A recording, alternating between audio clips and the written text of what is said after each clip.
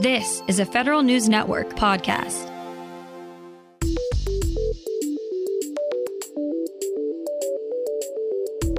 Coming up on today's Federal Newscast, some federal agencies just found out they overlooked nearly $500 million in uncollected debts. Dr. Anthony Fauci admits he's caught the retirement virus. And CISA hangs up a shingle in London. These stories and more in today's Federal Newscast.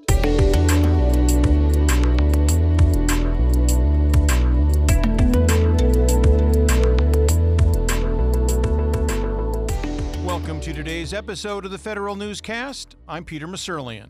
Federal agencies overlooked nearly $500 million in uncollected debts. With how they found out, Federal News Network's Tom Temin. A whistleblower tipped off the Office of Special Counsel to a software flaw back in 2019. OSC referred the matter to the Treasury Inspector General. The IG just released its findings, and it's true. 28 agencies across the government failed to collect fines and other debts, including $135 million owed to the Defense Department. Treasury's Bureau of the Fiscal Service has corrected the flaw, but many of the debts are too old to collect. Tom Temin, Federal News Network. One federal union continues its push for a larger pay bump for feds. Federal News Network's Drew Friedman has more. The National Treasury Employees Union advocates for a larger pay raise in 2023 than the White House's 4.6% proposal. NTEU National President Tony Reardon tells Federal News Network the union is urging for a higher pay raise of at least 5.1% under the FAIR Act. 4.6 is better than any pay raise in the last 20 years, but since that number was first put into motion, look what's happened to inflation. And so in order to make sure that we're paid fairly, supporting the 5.1% is the right way to go. Drew Friedman, Federal News Network. 1,400 Air Force employees at Joint Base Andrews and Joint Base Anacostia received a new union-negotiated contract from the American Federation of Government Employees, which restores several parts of a previous collective bargaining agreement.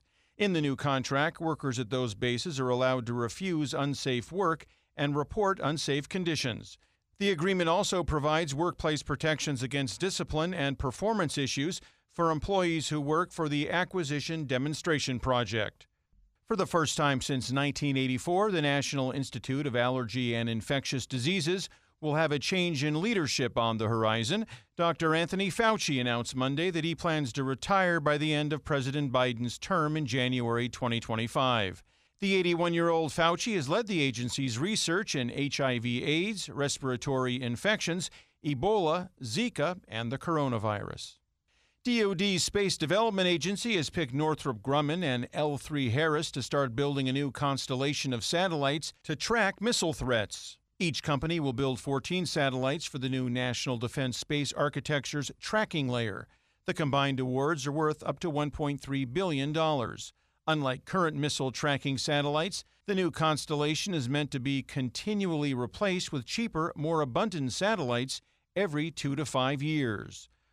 The Cybersecurity and Infrastructure Security Agency heard London calling. CISA's very first international attaché office will open in the UK capital this month. The agency says the London location will be a focal point for international collaboration between CISA, the UK government, and other federal agency officials. CISA also announced Julie Johnson as its first UK attaché. Johnson previously served as a regional protective security advisor for CISA in New York. U.S. spy agencies are looking at ways to combine the traditionally rigid world of intelligence with modern workplace benefits. Federal News Network's Justin Doubleday reports. Director of National Intelligence Avril Haines touted telework and other workplace flexibilities during a speech last week. She says the intelligence community is committed to addressing work-life balance challenges, particularly for parents and caretakers. And she says intel agencies are recruiting the next generation of officers and analysts by using loan repayment programs and increasing opportunities for shadowing and mentorship. And these are the types of small adjustments that are necessary that can go a long way to meet the preferences of a 21st century workforce while still meeting our mission requirements. Justin Doubleday, Federal News Network. The Air Force makes a huge new award to deliver IT services to airmen in Europe and Africa. General Dynamics Information Technology could get up to $908 million over the next decade under the new Europe-wide Information Technology and Enterprise Network contract. The Air Force says it'll cover a wide range of services, including IT support, network services, command and control, and cybersecurity. Veterans in crisis now have an easier way to call and get help. They can dial 988 and then press 1 to get connected to the Veterans Crisis Line. The Veterans Affairs Department operates the Veterans Crisis Line through the 988 Lifelines National Network. On the other end of that line are more than 500 suicide prevention coordinators across the VA healthcare system. A bill to increase the transparency of political appointees in government clears a major hurdle. Federal News Network's Jory Heckman has more. The House included the Periodically Listing Updates to Management, or PLUM Act, as an amendment to the fiscal 2023 National Defense Authorization Act that passed last week. The bill would require the Office of Personnel Management to maintain a public directory of data on the president's appointees and other senior positions. Agencies would have to submit data to OPM every month. House Oversight and Reform Committee Chairwoman Carolyn Maloney and committee members John Sarbanes and Jerry Connolly introduced the legislation. Jory Heckman, Federal News Network. The General Services Administration is warning the Federal Acquisition Service that its plan to expand the transactional data reporting rule could force agencies to overpay for products. The new plan would expand TDR to the entire Multiple Award Schedules program, which is already facing data quality and access issues. According to the alert, the TDR pilot has been in effect within the MAS program for more than 5 years and is yet to accomplish its purposes because of inaccurate and unreliable data for pricing decisions. Find these stories and more at federalnewsnetwork.com. For the Federal Newscast, I'm Peter Masurlian.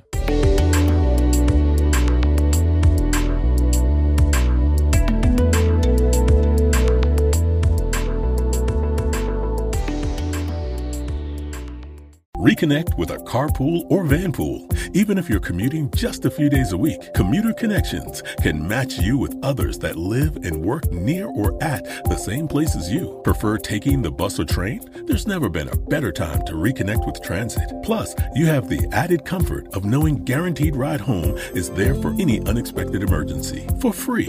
For more options, visit commuterconnections.org or call 1-800-745-RIDE. Some restrictions apply.